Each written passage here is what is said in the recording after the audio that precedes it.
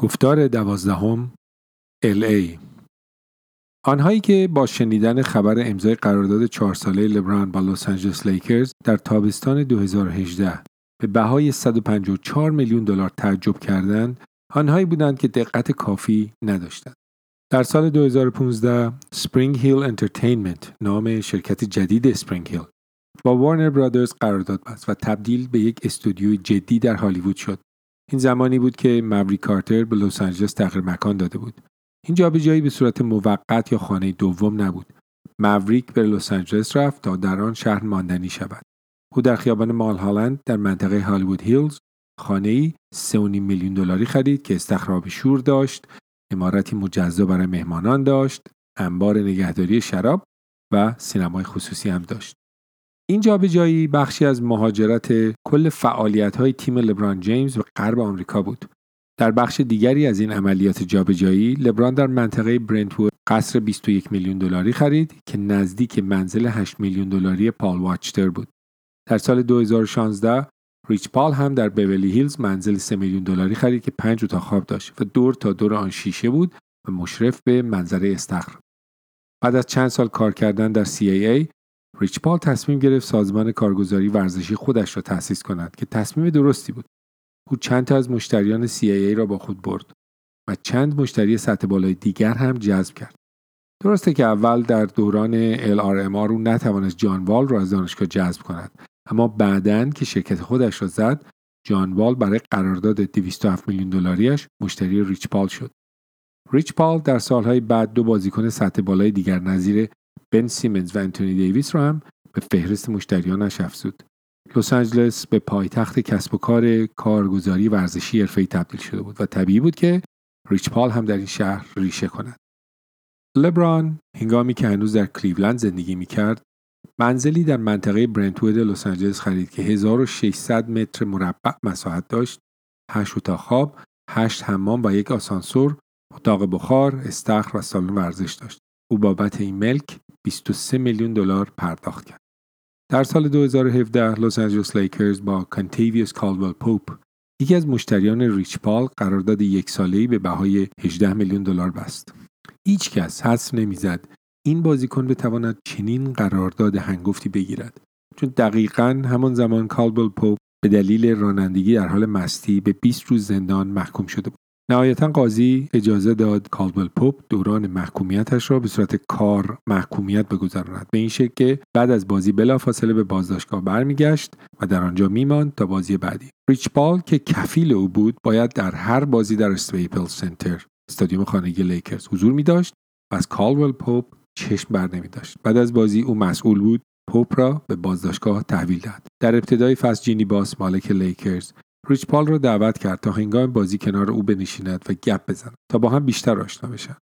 کالدول پوپ بازیکن خوبی بود که نه تنها در امتیاز آوری خروجی خوبی داشت، بلکه دفاع نسبتاً آبرومندی هم اجرا می‌کرد و این 2 مشخصه بود که تقاضا برای او را در لیگ ایجاد کرده بود. اما با این حال پرداخت $18 میلیون برای چنین بازیکنی از سوی لیکرز کمی بودار به مشام می‌رسید. انگار لیکرز با امضای چنین قراردادی قصد دیگری داشت. وقتی 3مین جابجایی لبران به طور رسمی اعلام شد، نه برنامه تلویزیونی در این مورد پخش شد و نه مقاله‌ای نوشته شد. فقط یک اعلامیه روی سربرگ شرکت کلاچ اسپورت که روی آن نوشته شده بود لبران با لیکرز قرارداد بست. کلاچ اسپورت سازمان کارگزاری ورزشی ریچ پال است که در سال 2013 آن را تأسیس کرد. 4 ساعت بعد از اعلام خبر قرارداد با لبران، لیکرز با کالدول پوپ قرارداد دیگری به میزان $12 میلیون بست که باز هم تحلیلگران لیگ معتقد بودند برای چنین بازیکنی زیاد است. مهاجرت یاران لبران جیمز به لس آنجلس کامل شد. پس از قهرمانی 2016 لبران میدانست که اعتبار کافی برای ترک کاولیرز را دارد. وقتی لبران در سال 2014 به کلیولند بازگشت، ایده مالکیت این فرانچایز را بعد از بازنشستگیش در سر میپروراند. لبران از دن گیلبرت، مالک تیم، در مورد برنامه درازمدتش پرسید. اینکه بازیکنان فعال در NBA مالک تیمی از این لیگ باشند برخلاف قرارداد لیگ با اتحادیه بازیکنان است. مایکل جردن هنگامی که برای 2مین بار بازنشسته شد، بخشی از سهام واشنگتن ویزارد به نامش بود و هنگامی که تصمیم گرفت دوباره برای لیگ بازی کند، ناچار به فروش سهمش در این تیم شد تا بتواند جرزی تیم را بتن کند. پس در آن زمان خرید یا هدیه گرفتن سهام تیم NBA برای لبران شدنی نبود. سال قبل از پیوستن لبران به کاولیرز، فوربس ارزش این تیم را چیزی حدود 515 میلیون دلار تخمین زده بود. به محض پیوستن لبران جیمز به این تیم، ارزش کاولیرز به 915 میلیون دلار رسید. البته باید توجه کرد که در آن فصل ارزش بسیاری از تیم‌های NBA افزایش یافت. دلیل این افزایش فروخته شدن لس آنجلس کلیپرز به بهای 2 میلیارد دلار بود.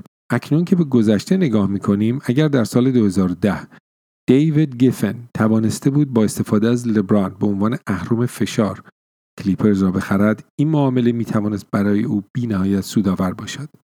فوربس اعلام کرد که درآمد سالانه کاولیرز به دلیل حضور لبران سالی 40 میلیون دلار افزایش یافت. این میزان افزایش درآمد چیزی است که در آینده ارزش شریک شدن یک بازیکن بازنشسته در مالک تیم را توجیه می‌کند. نزدیکان لبران معتقد بودند تنها دلیلی که در سال 2009 در یک نظرسنجی در اوهایو به دن گیلبرت اجازه تأسیس کازینو داده شد، موفقیت لبران جیمز در تیم کاولیرز و بهبود افکار عمومی نسبت به مالکیت آن تیم در ایالت بود. این نظر البته قابل بحث است. گیلبرت یک تاجر کارکشته است و سرمایه‌گذاری‌های هوشمندانه‌اش در ایالت اوهایو و نهضت تبلیغاتی قویش برای کسب مجوز کازینو مؤثر بوده. مجوز کازینو ثروت گیلبرت را آنچنان بالا برد که شاید در آینده انگیزه‌ای باشد برای شریک شدن با لبران در کلیولند. همکاری لبران و گیلبرت همیشه بحث برانگیز بود. صدمه ناشی از نامه سرگشاده‌ای که گیلبرت در سال 2010 بر علیه لبران نوشت جبران ناپذیر بود و علی‌رغم کسب قهرمانی در کلیولند، روابط این دو نفر هرگز گرم نشد. در سال 2017 وقتی گیلبرت به خاطر مسائل قراردادی دیوید گریفن، مدیر اجرایی محبوب این تیم را اخراج کرد، رابطه لبران با او سردتر هم شد. جف کوهن و نیت فوربس، دو نفر از شرکای تجاری گیلبرت که در کاولیرز هم سهامدار بودند، در همین زمان با او قطع ارتباط کردند. کایری ایروینگ، با استعدادترین ستاره‌ای که کلیولند بعد از لبران جذب کرده بود، هم درخواست جدایی از این تیم داد. لبران نمیخواست کایری از طریق تبادل از کلیولند جدا شود. اما وقتی گیلبرت از لبران خواست که در پایان فصل 2018 قراردادش را تمدید کند تا او بداند که در آینده تیم چه خواهد شد، لبران درخواست او را رد کرد. گیلبرت هم برای اینکه هنگام ترک لبران دستش خالی نماند، کایری ایرینگ را در برابر یک بسته تبادلی که شامل حق انتخاب بازیکن در دور اول یارکشی NBA بود با باستن سلتیکس تبادل کرد. مجموعه این رویدادها جدا شدن لبران از کلیولند را تسهیل کرد. لبران که چشمش به لس آنجلس بود، ادامه مسیرش با دن گیلبرت را غیر ممکن می‌دید و هر برنامه آینده برای کسب سهام تیم کاولیرز را به بعداً موکول کرد. کاولیرز برای سال 4 متوالی به فینال رسید، اما گلدن استیت این تیم را با قدرت تمام در فینال جارو کرد.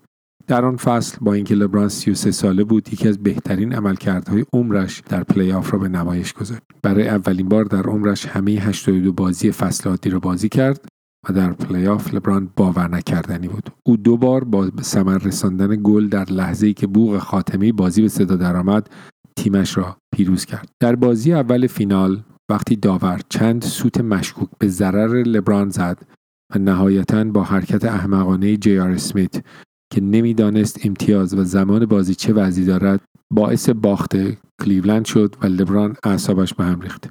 او با عصبانیت وارد رختکن شد و با مشت به تخت سفید کوبید و استخوان دستش ترک برداشت.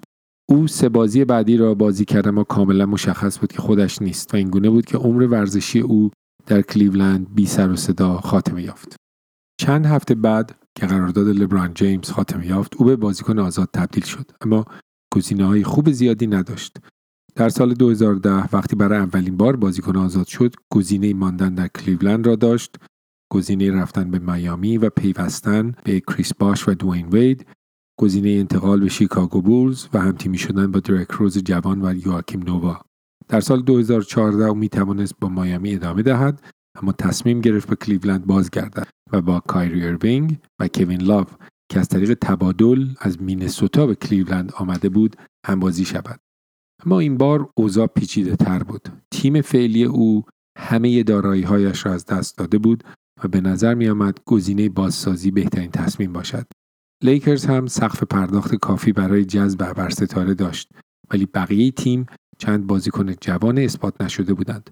هیوستون و فیلادلفیا به شدت خواهان لبران بودند، اما خانواده او علاقه‌ای به زندگی در جایی به غیر از کلیولند یا لس آنجلس را نداشت. در پاییز 2018 استودیو اسپرینگ هیل انترتینمنت بیش از 1 دوجین فیلم مستند، سریال، مسابقه تلویزیونی و برنامه‌های دیگر در حال تهیه داشت. برنامه‌های این استودیو در شبکه شو تایم، HBO، ستارز، CW، CBS، NBC و حتی فیسبوک پخش می‌شد. لبران در هیچ کدام از این برنامه‌ها مستقیما دخیل نبود یا در آنها بازی نمی‌کرد، اما نام او به عنوان مدیر اجرایی ارشد در انتهای آنها دیده می‌شد. کار استودیو روی غلطک بود و نیازی به حضور فیزیکی لبران به طور روزمره نبود. او همچنین نیازی به همکاری انحصاری با یک شبکه یا یک استودیو خاص نداشت. درست است که همکاری او با وارنر برادرز که با کمک پال واچتر میسر شده بود مهمترین بخش فعالیت آنها بود، اما این شراکت تنها یک تخته پرش برای آنها بود. کار کردن با تایم وارنر باعث شد لبران و کارتر بین جامعه تهیه کننده سینمایی و تلویزیونی آمریکا اعتبار خاصی کسب کنند. اکنون این اسپرینگ هیل انترتینمنت بود که مورد احترام صنف رسانه‌ای بود، نه فقط به خاطر اینکه اسم لبران روی این استودیوه. جایگاه رسانه‌ای آنینتراپتد که تریبونی برای صدای ورزشکاران بود هم به دفتر پرزرق و برق جدیدی در ساختمان معروف وایاکام در بخش تاریخی در چهارراه هالیوود و گویر منتقل شد. این جایگاه هم نزدیک به 15 پروژه خودش را داشت. این پروژه ها از تولید فیلم مستند مربوط به یک بسکتبالیست سابق NBA که اکنون کسب و کار تولید و توزیع قانونی ماریجوانا تأسیس کرده بود تا فیلمی در مورد تأثیر وینس کارتر ستاره NBA روی بسکتبال در کشور کانادا بود که در جشنواره بین‌المللی فیلم تورنتو به نمایش در اومد. این مجموعه فعالیت‌ها چارچوبی بود که باعث شد لبران کلیولند را ترک کند و به تیم‌هایی چون هیوستون راکتس که با حضور لبران بلافاصله مدعی قهرمانی تبدیل می‌شدند نرود. او معتقد بود لیکرز قادر است در آینده نزدیک یک ابرستاره دیگر را هم جذب کند که البته این پیش‌فرض خطرهای خودش را هم داشت. اما این قمار که یکی از پرآوازه‌ترین تیم‌های تاریخ بسکتبال بتواند یک ابرستاره دیگر را در آینده نزدیک جذب کند، قمار بی‌حساب و کتابی هم نبود. این افکاری بود که ذهن لبران را با نزدیک شدن به زمان جابجایی بازیکن آزاد در جولای 2018 به خودش مشغول کرد. هنگامی که فرصت جابجایی اعلام شد، خبر خیلی ساده و کوتاه بود. لبران جیمز به لس آنجلس می رود. ممکن است از نظر بسکتبال این تصمیم 100% درست نباشد، اما از دیدگاه کسب و کار تصمیم معقول و بجا بود. هرچه سن لبران بالاتر می رفت، تصمیمات کسب و کارش پیچیده تر و حس جاه طلبیش بیشتر می شد. یک بار کارتر به من گفت از نظر لبران عمر بازیگریش در NBA تنها کسری از دورانی است که می تواند در جهان تاثیرگذار باشد. قطعاً او اولین ورزشکاری نیست که چنین دیدی دارد. بازیکنان زیادی بودند که پس از خاتمه دوران بازیگری در دنیای کسب و کار، سیاست، امور خیریه و حتی مدیریت ورزشی بسیار موفق بودند. یکی از معروفترین آنها اروین ماجیک جانسون است که هنگام پیوستن لبران مدیر لیکرز بود. لبران می‌خواست همه گزینه‌های آینده‌اش را برای خودش باز بگذارد. اکنون به گذشته نگاه می‌کنیم. رفتن لبران به میامی یک تصمیم بسکتبالی بود. راهی بود برای لبران تا قهرمانی کسب کند. بازگشتش به کلیولند تصمیمی بود تا میراث بسکتبالش را پایه‌گذاری کند. راهی برای پاک کردن هر لکه سیاهی که در کارنامه‌اش بود و اینکه نامش را به عنوان ورزشکاری که قهرمانی را به زادگاهش آورد ثبت کرده باشد.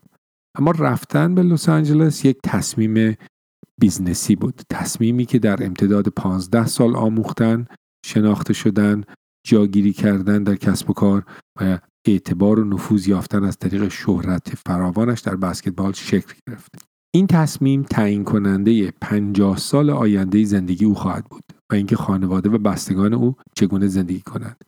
زندگی در شهری خوش‌آب و هواتر، سواحل زیبا و تیم بسکتبال پرآوازه‌ای که لبران را با آغوش باز پذیرفت، تصمیم پیچیده‌ای نبود. کمتر از 3 ماه پس از جابجایی رسمی او به لس آنجلس، ساخت فیلم اسپیس جم 2 نهایی شد. فیلمی که 5 سال در هزارتوی تصمیم گیری استودیوها گم شده بود. فیلمی که بارها تهیه کننده، کارگردان و نویسنده عوض کرد. کارتر و لبران بارها فیلمنامه را رد کردند و فیلمنامه جدیدی نوشتند. وقتی لبران در کلیولند بود و کارتر در لس آنجلس، جلسه‌های فراوانی هنگام شام یا در جت شخصی در مورد این فیلم برگزار شد. اما همین که لبران لیکرزی شد، فیلم هم نهایی شد. در پاییز 2018 اسپرینگ هیل و وارنر برادرز اعلام کردند که تولید فیلم اسپیس جم 2 در تابستان 2019 شروع خواهد شد. تیم قوی جمع شد که شامل رایان کوهگلر بود که شهرتش پس از تولید فیلم بلک پنتر جهانی شد. ترنس نس که کارگردان قطعه تلویزیونی به نام رکندوم اکت آف فلاینس برای شبکه HBO بود، کارگردان فیلم شد. لبران و کارتر هم تولید کننده ارشد بودند و البته لبران در کنار شخصیت‌های کارتونی لونی تونز متعلق به وارنر برادرز مثل دافی داک و باگز بانی در این فیلم بازی می‌کرد. ریشه فیلم اسپیس جم که سال 1996 رو اکران رفت در یک آگهی نایکی بود که هنگام مسابقه سوپربال در سال 92 پخش شد. ایده آگهی کار شرکت تبلیغاتی وایدن کندی در پورتلند بود، همان شرکتی کار تبلیغاتی ارائه پیشنهاد نایکی به لبران در سال 2003 رو به عهده داشت. در این آگهی نایکی جردن در برابر یک خرگوش که شبیه جردن بود، نقش آن را باگز بانی بازی می‌کرد، رقابت می‌کرد. این آگهی به یکی از بیادماندنی ترین آگهی های سوپربول تبدیل شد و سال بعد نایکی آگهی دیگری با همین مضمون ساخت. جو پیتکا کارگردان این آگهی گفت تنها دلیل اینکه توانستیم این آگهی را بسازیم این بود که فیل نایت حق استفاده از شخصیت‌های کارتونی را از وارنر برادرز خرید و به جردن پول داد تا در برابر پرده سبز رنگ بازی کنند و باز همین فیل نایت بود که حق پخش گران قیمت را از سوپربال خرید تا ایده را بیازماید. وقتی وارنر برادرز فیلم اسپیس جم را ساخت، فیل نایت از 230 میلیون دلاری که این فیلم در جهان فروخت هیچ پولی نگرفت. تنها نکته‌ای که در مورد ساخت این فیلم به نفع نایکی شد این بود که جردن در این فیلم نایکی پوشیده بود.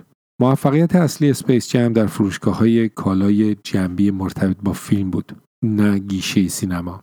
شیکاگو تریبیون گزارش کرد که 78 کالای مختلف که یا عکس جردن روی آن بود یا ربطی به جردن داشت و شخصیت‌های کارتونی لونی تونز همراه بود، فروشی نزدیک 1.2 میلیارد دلار برای وارنر برادرز به همراه داشت. موسیقی فیلم، آهنگ باور دارم که میتوانم پرواز کنم، اثر آرکلی 6 بار پلاتینیوم شد، یعنی 6 میلیون نسخه فروخت. هنوز هم که هنوز است این فیلم پول میسازد و همین دلیل است که سالها وارنر برادرز به دنبال لبران جیمز بود که نسخه دوم این فیلم را بسازد. اینکه جردن از فیلم اصلی اسپیس جم چقدر کاسب شد هرگز علنی نشد. کارکرد و دینامیک فیلمسازی در سال 2019 با سال 1996 خیلی تفاوت دارد و لبران و کارتر خودشان را در شرایطی قرار دادند که اگر فیلم موفق باشد سهم بزرگی از سود به آنها خواهد رسید.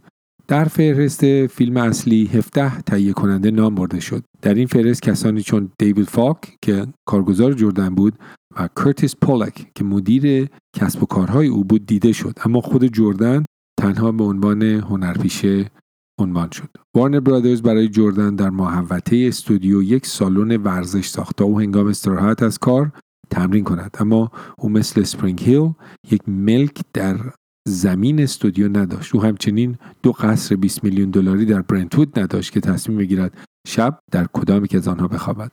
فیلم اسپیس جم 2 برای اسپرینگ هیل و آینده مالی لبران جیمز نقش حیاتی را بازی می کند. اگر این فیلم موفقیت آمیز باشد، احتمالاً کارتر اجازه خواهد یافت که وارد ساخت فیلم‌های با بودجه‌های بسیار سنگین شود که می‌تواند جایگاه شرکتش بین کله‌گنده‌های هالیوود را تثبیت کند. اگر لبران که در این فیلم در کنار شخصیت‌های کارتونی بازی می‌کند، به خوبی بازیش در فیلم ترین رک عمل کند، احتمالاً فرصت‌های بازیگری بزرگتری را کسب خواهد کرد. وقتی فیلم ترین رک اکران شد، منتقدین از توانایی بازی لبران و اینکه می‌تواند گفتگوهای طنز را به طور قابل قبول اجرا کند تمجید کردند. نیویورکر در مورد فیلم نوشت که اجرای لبران بهترین اجرا توسط یک بسکتبالیست فعال در لیگ حرفه‌ای بود. البته باید توجه کرد لبران در این فیلم نقش خودش را بازی می‌کرد. و کارش شباهت زیادی به نقش‌های دیگری که در آگهی بازی می‌کرد داشت که در واقع همه شخصیت واقعی خودش بودند. اگر لبران که شخصیت اول سپیس جم دوست بتواند در این فیلم خوب بازی کند، او رویای بازی کردن نقش ابرقهرمان که همیشه در سر داشته را به واقعیت پیوند خواهد داد. لبران در این سالها مستمراً در حال دگردیسی بود. دگردیسی از یک ستاره بسکتبال نوجوان به یک میلیونر جوان، از یک تبلیغاتچی به یک ستاره NBA، از یک بیزنسمن به یک ابر ستاره NBA، از یک کارگزار به یک مستندساز، قهرمان المپیک، تهیه کننده تلویزیونی، فعال سیاسی، ستاره سینما، خیر، تهیه کننده سینمایی، تولید کننده محتوا، فعال حقوق بشر و شاید اکنون یک ابرقهرمان. لبران یک برنامه تلویزیونی تهیه کرد که در آن خودش و دوستان معروفش در یک آرایشگاه مردانه نشستند و در مورد همه چیز از خاطرات کودکی تا سیاست صحبت می‌کنند. او مستندی تهیه کرد که در آن ال هرینگتون، بازیکن سابق NBA، کسب و کار قانونی تولید و توزیع ماریجوانا را نشان می‌دهد. لبران در انیمیشن سمال فوت صدای شخصیت کارتونی یتی بود. این تنها ابتدای کار لبران است. کارتر قول داد برنامه‌های بسیار بیشتر و متنوع‌تری در فهرست کارهای آینده آنهاست. در این مسیر لبران توانست شهرت، اعتبار و احترام جهانی کسب کند و از این راه به غایت ثروتمند شود. اما به شهادت آنچه تاکنون از او دیدم، این تازه اول کار اوست.